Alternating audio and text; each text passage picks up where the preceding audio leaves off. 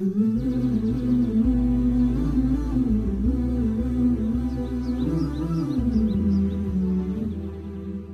alaikum everyone, and welcome to In Balance, a podcast where we explore how faith and health, both physical and mental, intertwine in our daily lives and how we can finally find balance as Muslims.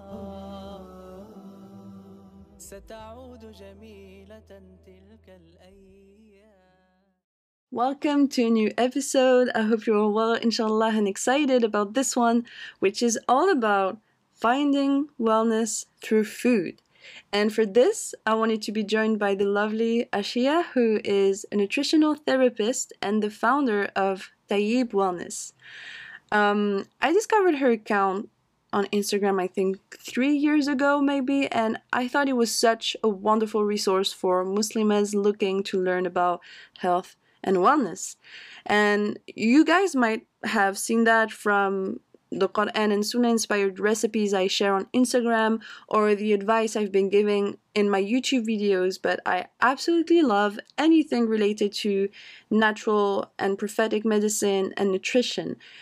And I actually started by studying medicine after graduating high school, which was over 10 years ago now. But although Allah chose a different path for me, I never lost interest in it. However, my relationship with food specifically wasn't always the best. I'm getting personal here, but there were times where I saw it as a way to momentarily escape from my problems and to comfort me, and not so much to nourish and take care of my body. And I also always associated the things I loved, namely chocolate and pastries, with guilt and me being curvy, so not really in the right place to enjoy them. But I would say my health journey started in 2018 when I moved to Copenhagen for my studies. It was the first time I was living home, my family, and I thought it would be a good opportunity for me to learn to cook healthy but still fun and delicious meals on a tight budget. And I was also surrounded by a few friends who truly loved fitness, yet knew how to indulge from time to time, and that was new to me. They were so balanced in the actual definition of balance that it really inspired me to give it a shot. And a few years later, my health condition and my dad passing away from gut cancer made food an even more important matter to me, especially from an Islamic perspective. So I decided to start making some research, and I was so pleasantly surprised to see how taking care of your body and enjoying the good food Allah created for us was an actual act of worship. And, from miracle foods like black seeds and honey to the importance of fasting, not only during the month of Ramadan, but also during, like, on Mondays and Thursdays and on the white days, and the importance of eating mindfully. Islam truly celebrates nutrition and health, so it only made sense to dedicate an episode to it. So today, you'll first hear Ashiya explain how she got into nutritional therapy and what it is about. Then we share our health journeys and the impact it had on our faith, the importance of discipline, but still being kind to yourself when setting new habits, and finally, some tips to build yourself a balanced eating routine. As usual, you'll find all the links needed in the podcast description, including my body scan workbook, which is a method I came up with that you guys loved on Instagram to simply do a health and hygiene check on your body. And it is also a simple way for you to support my work if you would like that. And after this very lengthy introduction, I suggest we get into the episode. You'll see that the beginning doesn't start with us saying Assalamu alaikum because it got cut off for some reason. But other than that, I hope you will enjoy it, inshallah. I've been following you for such a long time. I think I told you this the first time we talked, Yeah. right? Yeah, alhamdulillah. So glad that we've connected, and thank you so much for having me. I feel like really honored to be here speaking with you. Of course, I'm honored as well. I've been following your work for years now, since like I think probably since the beginning of my account, because I remember I've always been really interested in nutrition and having a healthier and balanced lifestyle, and I was looking for Muslims doing a similar work, and like even more so people that made this their job. And when I found your account, I was just so impressed. I love your approach to everything. I love your content. And so thank you so much for joining and accepting to do this episode together. Thank you, that's so kind. So I suggest we start with a little introduction. Maybe you can tell us a little bit about your job as a nutritional therapist, like how you got into it, the difference with being a nutritionist, if there's anything that would allow us to better understand what you do in your daily life. Yes, so I am a nutritional therapist. I work one on one with clients from all over the world. We discuss symptoms and areas that people want to improve their health on, and I focus on nutrition and lifestyle changes that people can incorporate to make long term, sustainable, and enjoyable health changes so that they can improve their daily lives, their day to day lives, and feel more confident about the choices and decisions that they make around nutrition and healthy lifestyle practices as well. Um, so I graduated.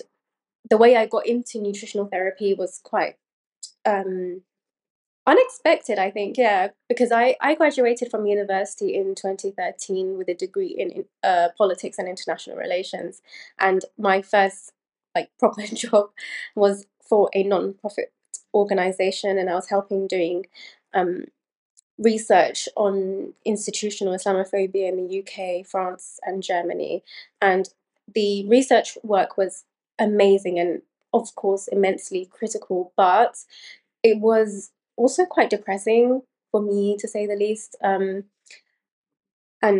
I have always been interested in wellness and health. And so I just decided to make a switch and do something that was perhaps a little more positive. And I wanted to work with people more directly in improving their lives. I think that's something that I definitely always wanted to do, to work more closely with people to help people, you know. So, alhamdulillah, I found the College of Naturopathic Medicine, which is in King's Cross in London, and I studied there for 3 years. And I got my diploma in nutritional therapy in 2021, and here I am, yeah. So, in answer to your question about the difference between a nutritionist and a nutritional therapist, I think the course content and the qualifications are different for a nutritionist, but yeah, I don't know much about the specifics.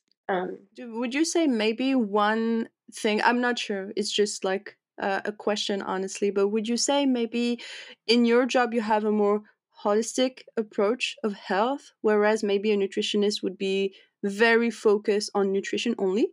Yeah, I think so. That's a good point. Yeah, I think there are more holistic therapies that I am open to incorporating in my practice, like herbal aspects of herbal medicine, acupuncture, um, Ayurvedic practices, and hijama, things like that are certainly areas of holistic practices and therapies that I do incorporate in my practice. Whereas perhaps nutritionists are a bit more, they have more rigidity in what they can and Hmm. can't. Yeah, and I feel like that would make sense. And I think that's also why that's what I got from your account anyway, but that's also why I really wanted to have this chat with you, is because personally I feel like, and this is something we're going to discuss during the episode, I really feel like your nutrition and how you treat your body is undeniably going to have an impact on your mental health and on your faith.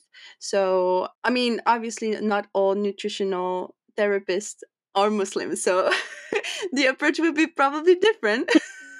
But I did feel like from your account that that was something that was very present, and something that is not that common, I would say. I don't know, like, would you say you have a lot of colleagues that are doing the same Um, thing, or so when I was studying nutritional therapy, there definitely weren't many Muslims at all. It is a very much a very secular space. But there were a handful of Muslims I did meet on the course, alhamdulillah, and I did notice that they had that faith connection, that health, just that understanding that health is from Allah, improving one's health is by the permission of Allah. Um, and when we do uh, struggle with our health, it is a test from Allah as well. And I think that piece is definitely missing from the more secular health and wellness spaces, where there's this false notion that if you um, do experience any health issues, it's probably because you're doing something wrong or you're not doing enough of this. And even that in and of itself is a little, deep politicizing, because there are so many environmental factors that contribute to health issues beyond what we ourselves do, if that makes sense. I think one thing that really personally pushed me towards getting interested in health and nutrition was, first of all, seeing it become so popular on social media. Obviously, I feel like it like a lot of people are getting way more interested in this aspect. Although I feel like it's mostly non-Muslim still. Like, you see more and more Muslimas sharing their fitness journey and everything. But what really pushed me towards this was being diagnosed with PCOS, and more recently with endometriosis. And at first I was like, maybe it's my fault, maybe I did something to get me there. But there are diseases that are so common that then you're like, Allah is the one choosing you to get through this. Having any sort of sickness can be a hardship in itself. Some people are dealing with it fine, and I think that shows a lot of faith. And others, like myself at first, and maybe that will surprise a few people, I was like, why is this happening to me? I already have so much going on. And subhanallah, I found a lot of comfort in getting interested in health and nutrition. And you never regret taking care of your body, and you never regret like eating good food and going to the gym and everything. But more so, you realize how many blessings Allah put in those things, and how it's part of the daily life as a Muslim. One question that I have is it something you connect with Islam in your daily job, and like the fact that being active is part of the lifestyle of Prophet Muhammad sallallahu alaihi wasallam, or that Allah gave us so many good and nutritious foods. Yeah, so the vast majority of my clients and the women that I work with are Muslim, and there are certain things that I guess we share some sort of understanding on, especially when it comes to the prophetic traditions and prophetic recommendations. So, for example, one thing that I have intentionally started to incorporate more into my clients' protocols is the use of black seed oil, because the Prophet ﷺ said that it is a cure for everything except death. And what more explanation do we need, you know? Um, so yeah, there is definitely a lot of that's definitely one aspect of black seed oil. And another thing that I begin a lot of my protocols with is um, in the intention, making sure, or advising my clients that let's renew our intention for why we are doing this, why we are working on our health, and solidify that intention. And also asking Allah for success in that health journey. I think those are the two, I would say, the two main ways that I incorporate Islamic principles into my protocol. And from your experiences with your clients, without getting into much detail for privacy reasons, but do you feel like this approach, or even just like from the start when you get into the process of healing with your clients, do you feel like those nutrition or gut health problems have impacted their mental health? Like, is that something they told you about? Mental health is very general. Obviously there will be like other episodes dedicated to specific aspects of mental health, but I guess when we talk about nutrition, the first things that come to mind are body image, anorexia, things like this. Like, could you tell us a little bit about this? Yeah, so nutritional deficiencies do certainly have a negative impact on mental health and emotional well-being through the gut-brain axis and through the adrenal function. Um, the adrenal gland is the gland that produces stress hormones, and so there's if there are certain nutritional deficiencies, then that does impact our ability to cope with stress and our mood and how much anxiety we feel and how we sleep, and then it just has like a sort of domino effect, I guess. Yeah, vicious circle. Yes, exactly. And then there is, from the gut perspective, there is the microbiome composition, that aspect that is very important. So the balance between good and bad bacteria, which affects neurotransmitter production and the feel good chemicals. This is a huge area of research that I am not fully versed on, but I am working on a gut health course, and it is something that I am researching more deeply. Um, but yes, there is a deep connection with how we feel, our nutrient status, our mineral status, our blood sugar balance, our hormonal imbalances. There is such a huge connection, and yeah, that is something that definitely I see the changes in my clients. Definitely, it just depends on the different personalities. So, for example, if someone is very overwhelmed, they will find it difficult to implement certain things, and that's why it always goes back to the intention and asking oneself, like, why are we doing XYZ? Who is it for? How do we want to feel from making these decisions? And then there are some people who are extremely disciplined and motivated, and they are really good at implementing the protocols and the recommendations that I give them, and they see a massive difference in their energy levels and the way they feel, not just physically but emotionally, how they feel about themselves. So yeah, every person is so different, and it just depends on that relationship with each person. Yeah, that makes complete sense. And you mentioned hormonal imbalances and how food can obviously impact that. And from a personal experience again, because obviously when you have PCOS, you do have an hormonal imbalance, and this is something like what you just said is something I completely relate to, and I've seen the difference, and I still see the difference where when I do not eat as healthily or when I don't exercise as much, my mood is always impacted.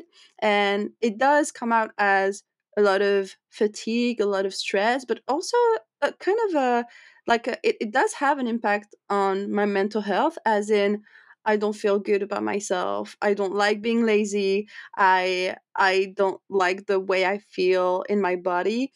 And subhanallah, those things are not something you should feel as a Muslim, because we like that's the one thing we first talked about when we got to do our first chat together, was that your body is an amana from Allah, and it is so precious. But that is something that it took me so long to realize, because that's not really talked about, right? Like, a lot of people do not realize that your body is a gift that you need to take care of. And one thing that I remember you saying the first time we talked, and that really that I really kept in mind and kind of helped me afterwards in my nutrition journey was that you said supplements are great, and you mentioned them again. Like there are things that are good for your health and that you you need, but then Allah has designed certain foods in a way that cannot be replaced and copied. Just like, for example, black seed oil or black seeds in general. And I love how when you talk about all of this, you have this huge puzzle of like faith and like so like your heart and then your gut and then your brain and everything comes together and you're like, okay, this is the approach that I should have. I love that ultimately when we say that Islam is a religion that is about balance and is about being right in the middle, it applies to everything, including that aspect. Yeah, no, definitely. To be honest, it took me a very long time to get to that approach as well. Like earlier, when you asked me whether I had dealt with some health issue myself to get to nutritional therapy, for me, it was the complete opposite. I was always interested in health and I always took steps to take care of my health. And then I had this unexpected health issue come up for me in 2022. And it really rattled me um, because there is this false notion that we do things for our health to reach a state of almost perfect health, but that will never be the case. It is not the nature of this world. We will always be tested with our health physically, mentally, emotionally. And I've realized that my goal for myself is just to always support my health in the best way possible. And by the permission of Allah that I will have health. And by with the permission of Allah I will or I won't be able to deal with whatever test comes my way. But yeah, my health, even with my own health, it has been very up and down in the last few years, and it was very unexpected. And like you mentioned for yourself, I had these lingering thoughts of like, what am I doing wrong? Why isn't what I am doing enough? I need to try this supplement, that protocol, this herb, that probiotic, this juice cleanse, whatever it was just never ending. And it got to a point where my self-esteem went really felt really was at its lowest as well. I had people say to me, "Oh, but you're so healthy. Why are you going through all of this?" And it made me feel utterly awful about myself because my whole identity was wrapped up in health and wellness. And in a lot of cases, obviously not all cases, but in a lot of cases, people struggle with their health because they might not take care of their health or they don't know how to take care of their health. But with me, I always felt like I did do everything I can to look after my health. And, it sounds silly, but I honestly felt like a fraud and felt like my identity was shattered. But yes, over time, with a lot of praying and introspection, talking through things with my husband and my family, I realized that, well, of course, this is just a test from Allah. I put so much reliance on all the foods, the supplements, the holistic therapies to make me feel better, but I had lost sight of Allah's plan for me. And it sounds very obvious now in hindsight, but I guess I just needed to be reminded. But yeah, like I mentioned, all of these things are still important. All of these functional tests and holistic therapies, they have saved my health in many, many ways.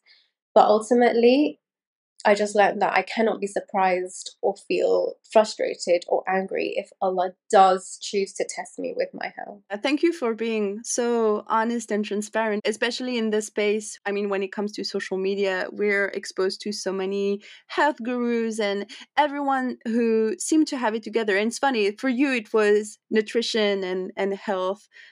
For me, it has been religion of having that, like, oh, I'm such a fraud. Like, people have this vision of me and think that I have it together when it's it's really not the case.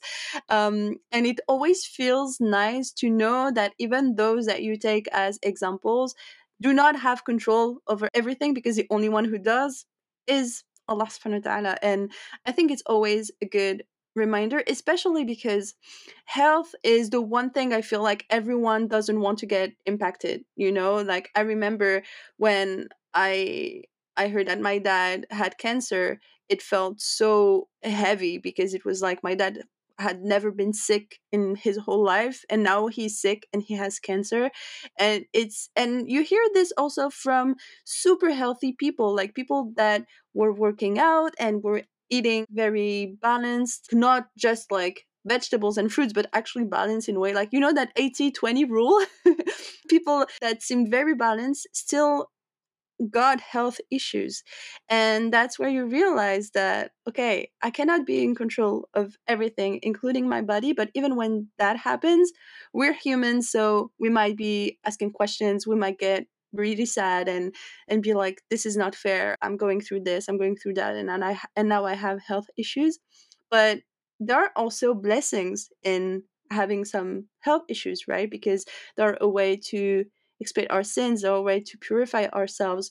And especially actually when it comes to gut health, subhanallah, people who die from gut issues, obviously we pray everyone here doesn't face that, obviously, but if you die from a gut health issue, you will be considered as a martyr and going to Jannah. And I love how when you think about this, it's like because your gut and your heart and your mind are so, or in your brain are so connected, then Allah is going to be fair, and He knows how having a gut condition can be really hard to go through. So um, I love that this conversation is allowing us to see that, generally speaking, that's something I always say, is that Islam is not just a religion, it's a way of life. And you see that through this approach of nutrition, with your body being a responsibility, your health being something that Allah entrusted us with.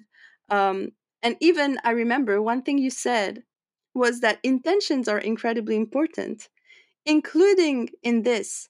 Is that something you feel like you still apply personally in your daily life? Like when you are going to have a meal or when you're going to the gym, do you feel like you still have those intentions going strong? I try to. Yeah, definitely. I try to.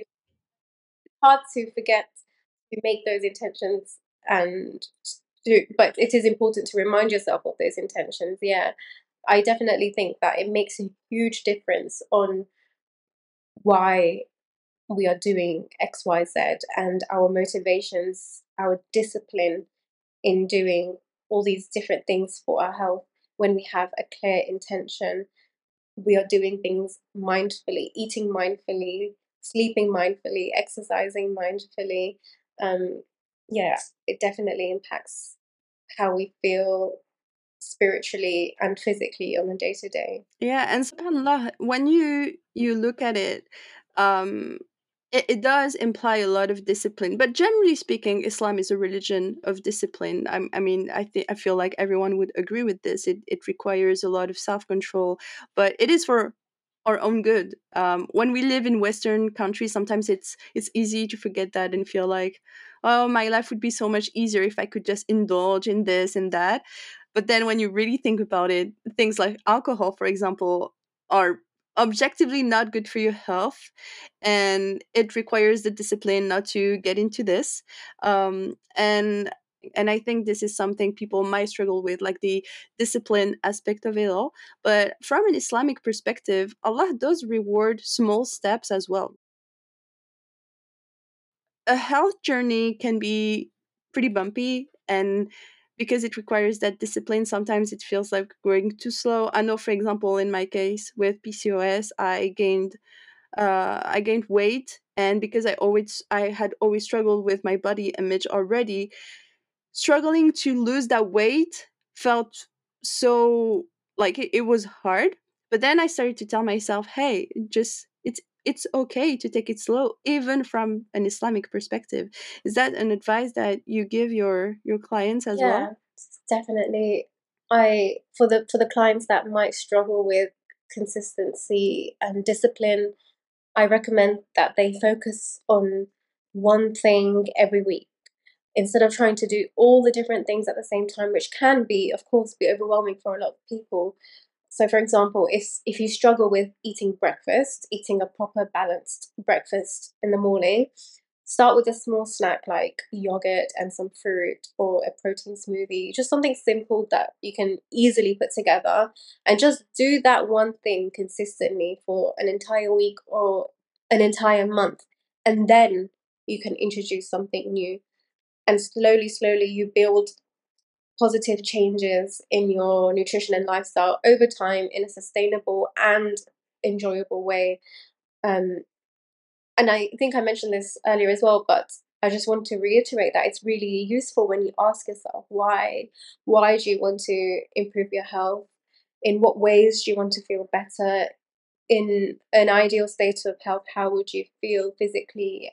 And how would you want to feel physically, externally, and emotionally and internally? And when you understand your why, it puts things it puts things in a lot of perspective, and it aids you in being consistent and disciplined, and not restrictive, because I don't think restriction is sustainable either.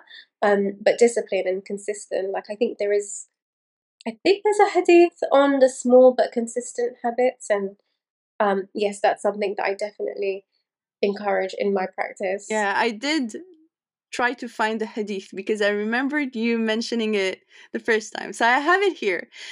I'm gonna read it Oh, so everyone can find it afterwards and keep it in mind. But this hadith was narrated by Aisha radiallahu anha. And she said that Prophet Muhammad sallallahu alaihi wasallam said, "Do good deeds properly, sincerely, and moderately, and know that your deeds will not make you enter paradise, and that the most beloved deed to Allah is the most regular and constant, even though it were little." And this is a Sahih al Bukhari. And I didn't know this hadith. You were the one that made me discover this. And I, I I mean, every day I say Alhamdulillah for being Muslim and making those little discoveries that bring you so much comfort, especially in a world that makes it a point to, trash Islam and make it look like it's nothing but pain and hate and violence. When you see this, I made a video about this on my French TikTok, and I was saying all the books about personal development and all the coaches that are going to talk about personal development, I'm not sure you need them when you make research in Islam and you get into the Sunnah and the study of the Quran. You realize all the lessons and all the things that are given to us to take care of ourselves and live a mindful life. Subhanallah. absolutely. And if you imagine that you are taking steps for your health for the sake of that act is rewardable. How amazing is that? That is beautiful. That shows like one thing that really motivated me to start the page was that I was always kind of saddened by the fact people are like have a difficult relationship with Allah because they see him more as a punisher and someone you should fear, because other if you don't obey him you're going to hell. And like my relationship with Allah is that I love him, so I don't want to disappoint him. And I know that most of his qualities are about how much he loves us and how much he loves us, like he wants us to take care of ourselves and do things for his sake, but not only because he's our creator. Objectively speaking, he doesn't need us. We're doing this for ourselves because we need that. It's like praying, we are doing it and asked to do it because we need it. And I love that when you have those intentions, he's like, I don't need that, but because you thought of me, I'm going to reward you for it. Subhanallah, that's beautiful. You mentioned when you start to implement a new habit, it might be difficult, might like you need discipline. So it's okay to take it step by step. That's a topic you mentioned the first time we talked, and I thought that was very interesting. How do you deal with that when you're constantly exposed to social media and the glorification of nutrition and health? Like, what has been your experience, especially as someone who works in that sphere? Because I know personally, I think it depends on the content creator. I try to be very mindful with the people I follow, but um, those I feel like have been motivating me, and I'm like, okay, I want to get to that stage. But then I can understand as well that because everyone seems again to have it together, it can be pretty frustrating. How have you been dealing with that? It is frustrating. And if I'm going to be honest, I think I was guilty of that as well, where I only showed the foods and the activities that were healthful, like the perfect, most aesthetic dinner plate and the homemade desserts, and my shopping haul from, I don't know, Whole Foods or Planet Organic or whatever it is. But it was because this is what I thought people wanted to see. I thought that people wanted to be inspired by all the healthy things, and they do. But I also learned through conversations and with my own health struggles that people want balance. And ultimately, that's what everything comes down to, just having a middle path and being moderate in everything that we do. Um, and so I started to share those parts of myself where, for example, I use some skincare products and makeup products that aren't non-toxic, and not everything that I use is non-toxic. I'm even partial to some candles that you might deem as very toxic to health. And once I started sharing those things about myself, I received so many messages from people saying, "Thank you. Thank you for sharing these things. It makes me feel so much better because I always feel like I'm not doing enough." And it just isn't sustainable for a lot of people in this day and age, because having a completely organic kitchen, organic foods, non-toxic clothes, and non-toxic skincare and cleaning products, it can get very expensive. Not everyone has that blessing to be able to pay for all of these different things, and worrying about finances in and of itself is such a huge stressor for many people, especially in current times. And Yeah. stressing over that is, of course, detrimental to our well-being. Um, so I think to be honest, it was through conversations with people on Instagram, conversations with my own clients, where they said, "Oh, I'm so confused. There's just so much conflicting information online, and I don't know what to do." That's when I started to realize, okay, I have a responsibility to show that actually I'm not perfect. I do like some things that are non-toxic. I like going out to eat and um, having the occasional fizzy drink or bubble tea or whatever it is. And I think demonstrating that balance ha- has been extremely cathartic for me as well, because it means that I can relax a little bit. I don't have to force myself to be perfect all of the time. Um, yeah, I think that was just, yeah, finding my own balance and seeing that people really need to see that balance as well. Yeah, I think that you really touch upon something important is that people are really striving for content creators that are relatable, like people that they can identify to, because they need that comfort. We live in really hard times, generally speaking. Whatever the topic is, the times are weird and not the best. Social media shouldn't be a place where you feel anxious, right? When you go on social media, it's like you've had a long day at work, or you've been like doing things like maybe you've been cleaning all day, you just want to relax. And I've always find it weird that now social media has become this source of anxiety for people, when at first it should be just connecting with people and being inspired and motivated. And I love that we are seeing more and more people being so transparent and relatable. I remember when I started doing kind of really wanted to have a focus on sustainability.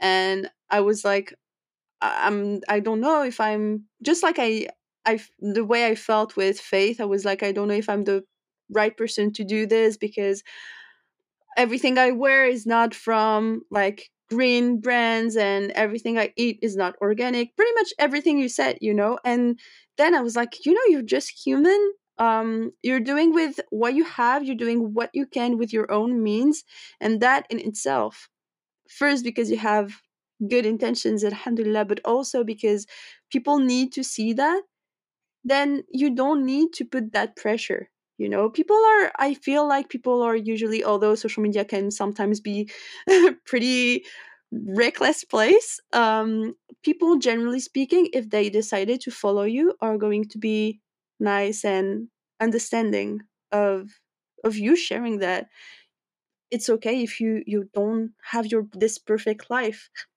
um it made me think of a girl that I follow and that I really really love. She's a French YouTuber, and her life does look perfect. To be completely honest, she has like this beautiful place.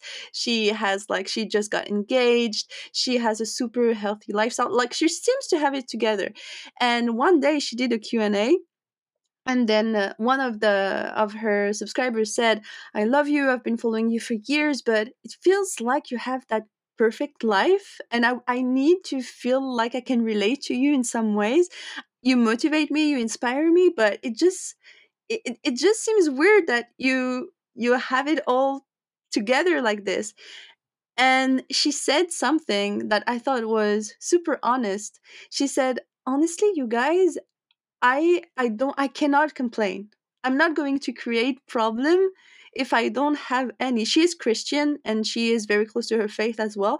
And she was saying that's why I always say that I'm very grateful for everything that I have. I did really appreciate that she was doing that, because although it might get some people envious, unfortunately, she was still transparent, and I love that that transparency is becoming more and more common, whether it be to say, hey, I'm just like you, I don't have it together, or I don't have much to complain about and I'm really grateful for it. I love this. Yeah, I I think that it definitely speaks to our mindset as well. Focusing on gratitude is such a big part of Islam. Um, and if you have, yeah, I think the mindset piece is very important. Even when you were talking about body image issues, that's something that I have dealt with certainly a lot in the past, and I did seek therapy for that, and I realized that I needed to change my thought patterns. That made a huge difference in how I saw myself and um, how I allowed myself to take up space with my family, with my friends, at my workspace. So yeah, the mindset is very crucial. I What you just said made me think of something I saw online once, and that was a person saying that they've always struggled with their body image, and that they would struggle to eat healthily. Like they would mainly focus on fast food, and it would bring her that comfort that she needed. But then she realized that that kind of food was like treating her body like trash. And when she said that, I never got to that stage, but there were definitely moments where I didn't eat healthily at all, because like my weakness is chocolate, and sometimes I would really indulge on chocolate, and then I would feel guilty because it really didn't make me feel that good to eat that much chocolate. Um, and then I realized, oh wow, this is what many girls are going through. And when I was younger, I definitely had that thing where I was like, yeah, eating healthy is boring.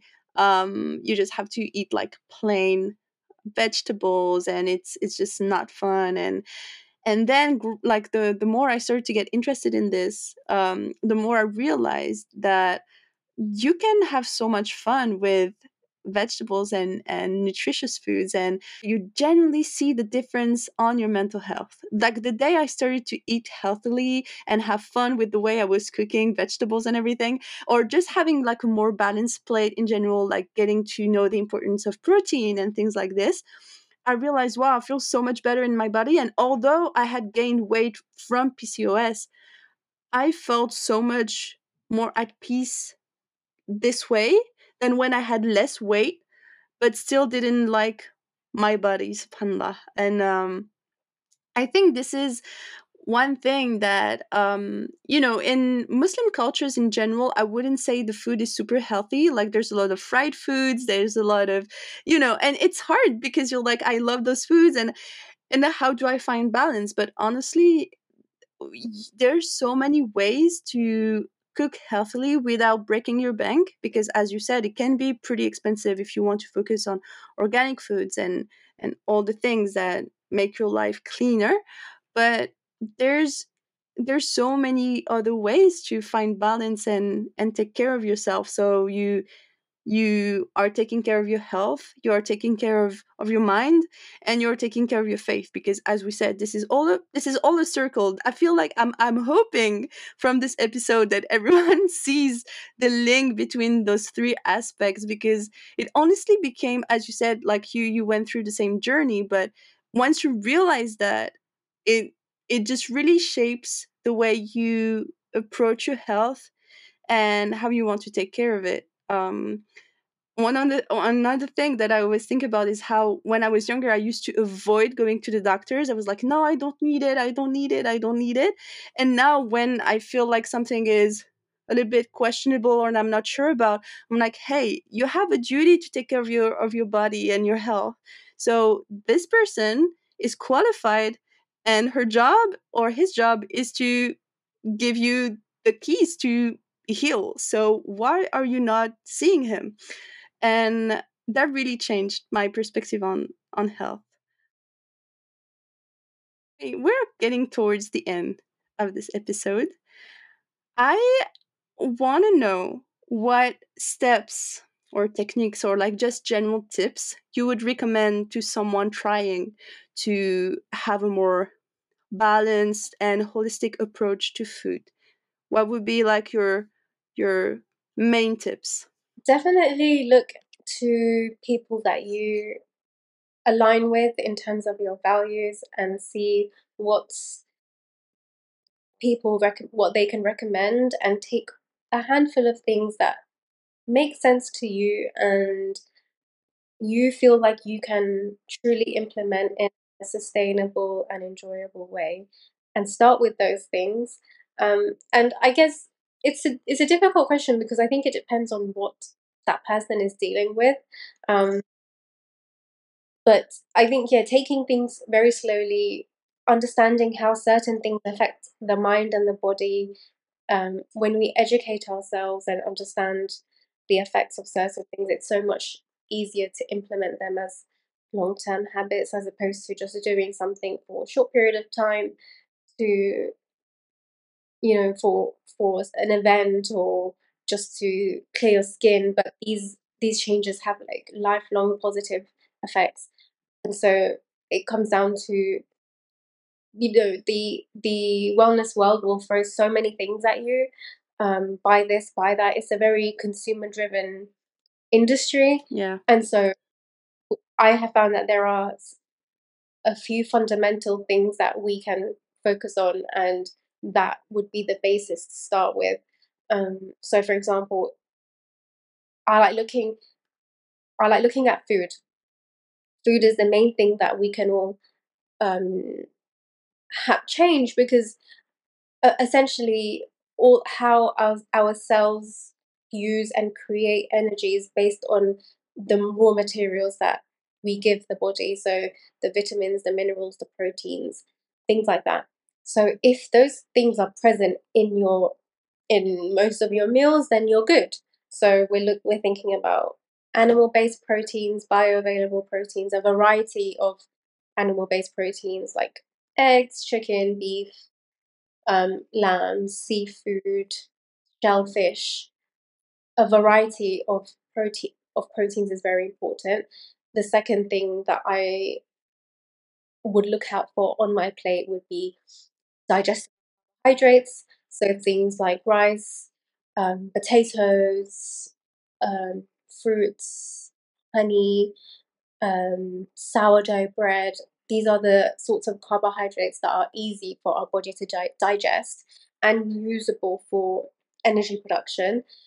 And the last thing that is important on a plate is some fiber, not too much, but not too little.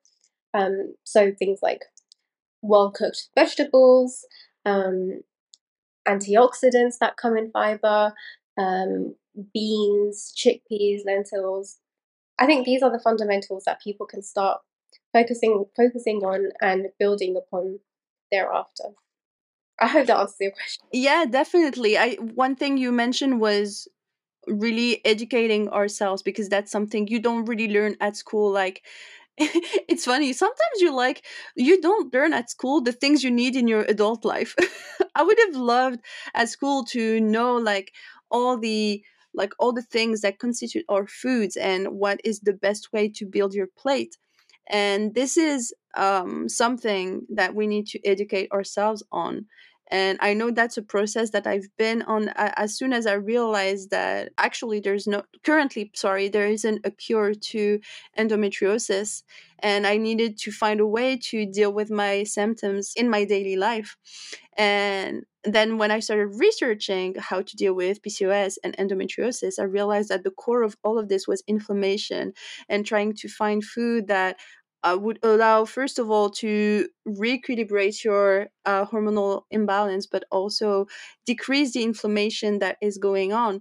And as you said, there are some things that you like, categories that you should have in your pantry and work with. And you can go again step by step. For example, things that I did was that I my favorite meal of the day is breakfast, and I always used to have a sweet breakfast.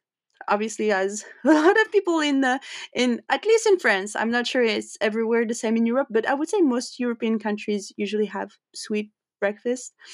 And for me, at first, it was really weird to make that change to have a savory breakfast.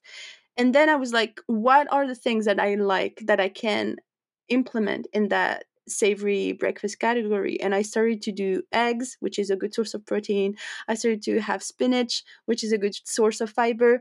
And these things are now staple. I always have them every week in my fridge. And I know that if you have certain food that you are your essentials, then it already makes it easier.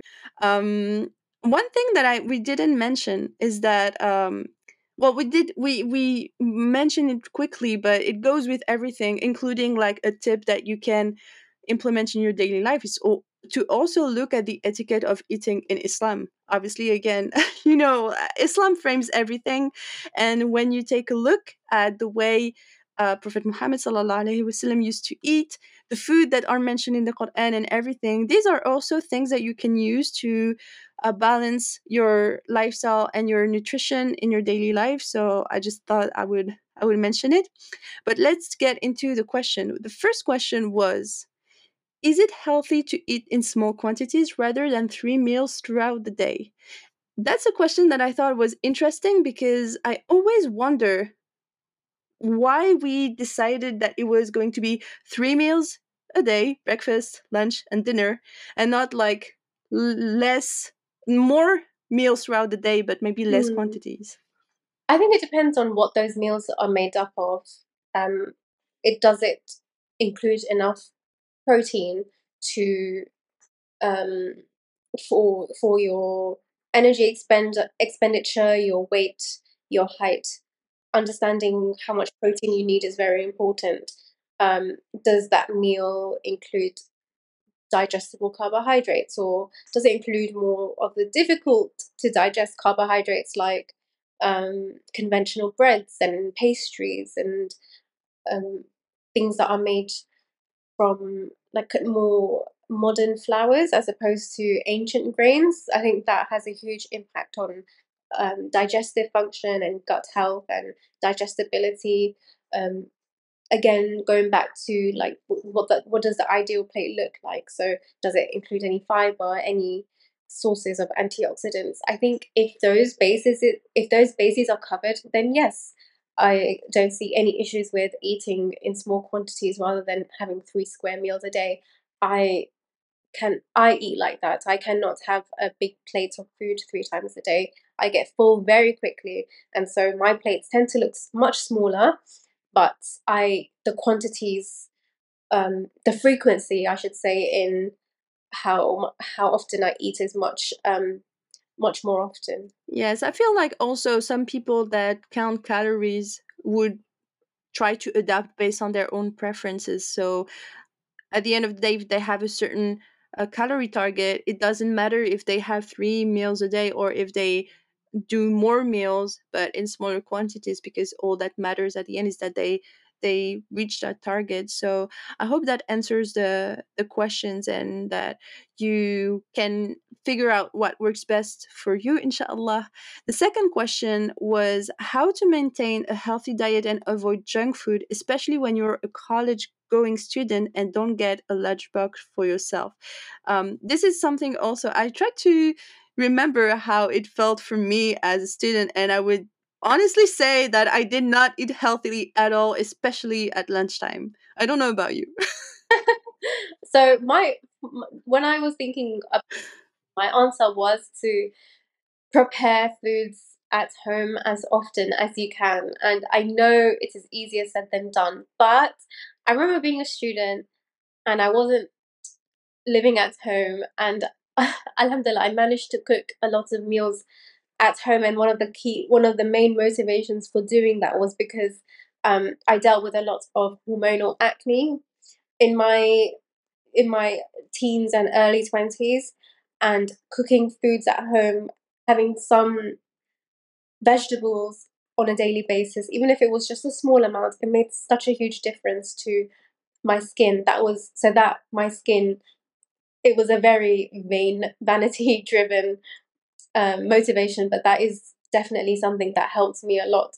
So I know it depends on the person's living situation, but if you do have space to make home cooked, nourishing foods, for me, that would be the absolute priority. You can even make it like an enjoyable thing by attending cooking classes, and making a whole event out of it with your family or your friends and just learning. I think cooking at home is such an important skill. It does take time and planning and energy, but I can guarantee 100% that you will feel so much better for it. Yeah, I definitely agree. And I feel like also if you don't actually feel like doing this, there's still you can still rely on your discipline and be like, okay, I do have options to make my food healthy.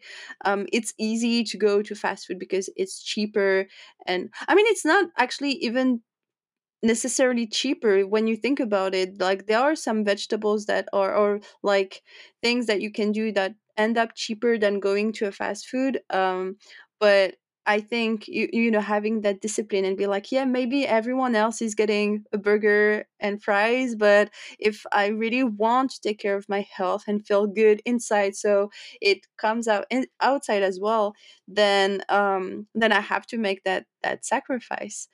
um the last question was how do I manage sugar cravings? And as someone with PCOS, I really would love to know the answer to that question from you. So the first thing I would consider is to eat more. I feel like I'm repeating myself, but eating enough protein, eating more protein, because that is essential to feeling truly satiated.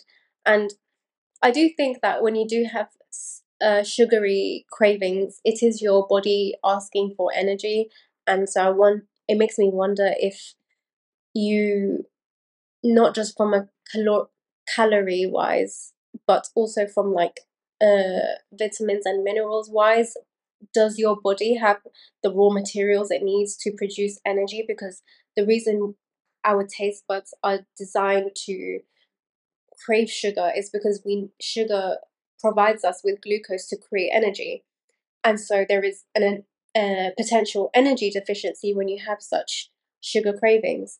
Um, so yeah, so protein would be the first thing that I would focus on, and then if you still want a sweet snack, it might be a good idea to look at your mineral levels. So um, doing a minerals test can be extremely useful. I have started looking at HTMA tests. So this is a hair tissue mineral analysis test where you send a sample of your hair and the lab tests your mineral levels. And having having sufficient minerals, balanced minerals, hugely impacts so many areas of our life, from our ability to deal with stress, our thyroid hormones, our um, feeling feeling anxious, worried, feeling cold, these intense food cravings, irritability. It So much of it is to do with our mineral balance. So that's something that I would consider as well. Um, and also, again, going back to the home cooked side of things, I think it's such a great idea to start making sweet snacks at home. It makes a huge difference when you're using nourishing ingredients like hot chocolate or marshmallows or um, homemade brownies. You can still enjoy those sweet things, but make it more nourishing. Yeah, I've got some great recipes on my Instagram, and I save a lot of recipes on my Pinterest as well. I think Pinterest is such a great resource for looking for exploring. It really is. Yeah. I think there's also kind of a myth around sugar, or I should say carbs in general. Like a lot of people feel like I have to cut them off completely, and so I have to restrict on all those things. Um, and one thing I realized with sugar cravings was that sometimes also it's just you needing water, first of all. Like sometimes you just need to grab a huge glass of water. I'm guilty of not drinking enough. Like, I didn't used to be like this when I was at university, but ever since I started working from home, I just forget and I make that conscious effort to drink. And if I feel like that sugar craving, like, coming, I'm just like, okay, what are my options? I'm going to drink first. And then there are ways indeed to not fall into that, oh, I'm gonna grab like a chocolate bar or something. You can also, I think, if like me you struggle with insulin resistance, you can like try to find tricks. For example, you can have like dates, but pair it, like dates are very sweet, but you can pair it with a peanut butter or things like this that I think it just, you would explain this better than me, I think. You're putting me on the spot. Um, but yeah, definitely pairing sweet foods with proteins, it slows down the release of the sugar into the bloodstream, so you don't experience that insulin, um, sorry, not insulin, that blood sugar spike, and Yeah. wouldn't experience the blood sugar lows either. This imbalance does contribute towards that those sugar cravings as well.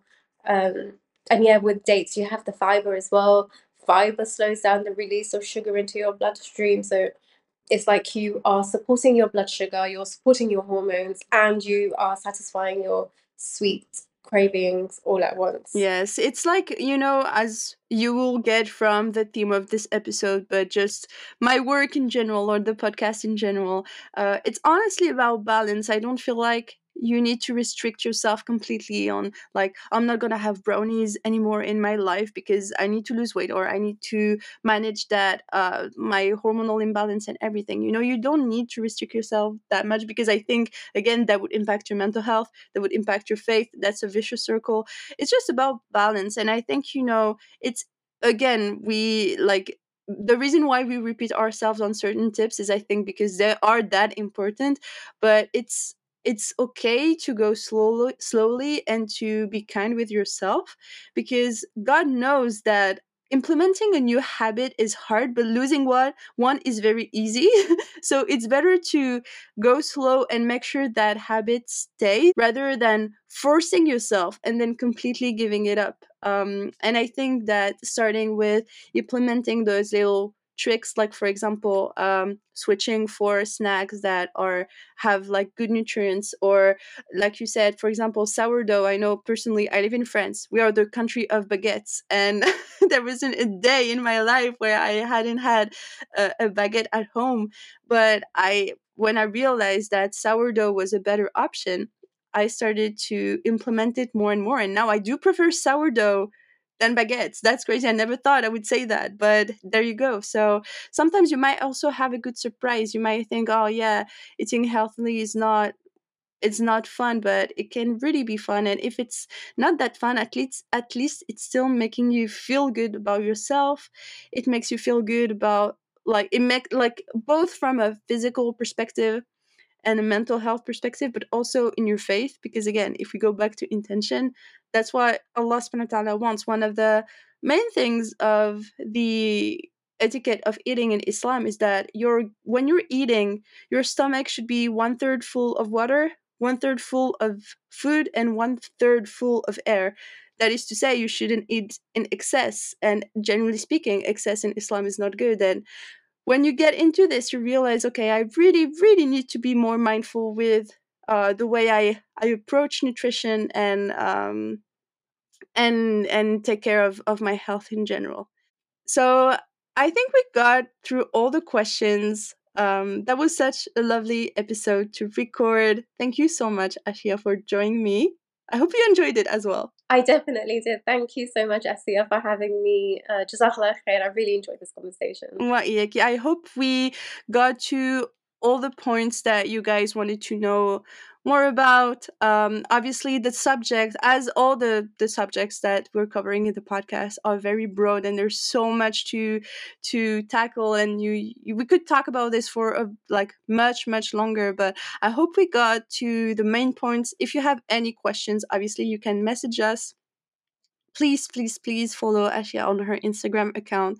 You're going to love it as much as I do. I'm sure I save a lot of her posts. I find them so well written and well explained. You're going to learn things. That's something, if we want to push it that far, in Islam, knowledge is important. So make sure to keep learning and enriching your knowledge about not just our deen, but even things like sciences and everything. They're not disconnected. Allah wants us to learn and keep learning about things that allow us to involve in this life. And well, in that case, it allows us as well to take care of our health and take care of this beautiful amana that our bodies are. So make sure to follow Ashiya. Thank you so much once again for listening to today's episode.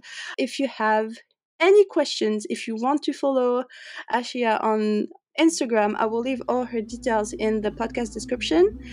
And yeah, thank you so much for joining us. And I'll see you in the next one, inshallah.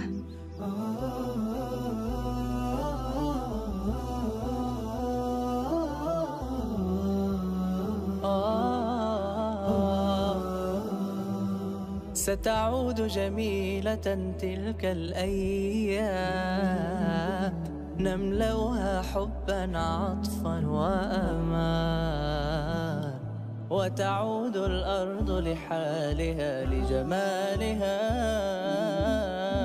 وتشفى الجراح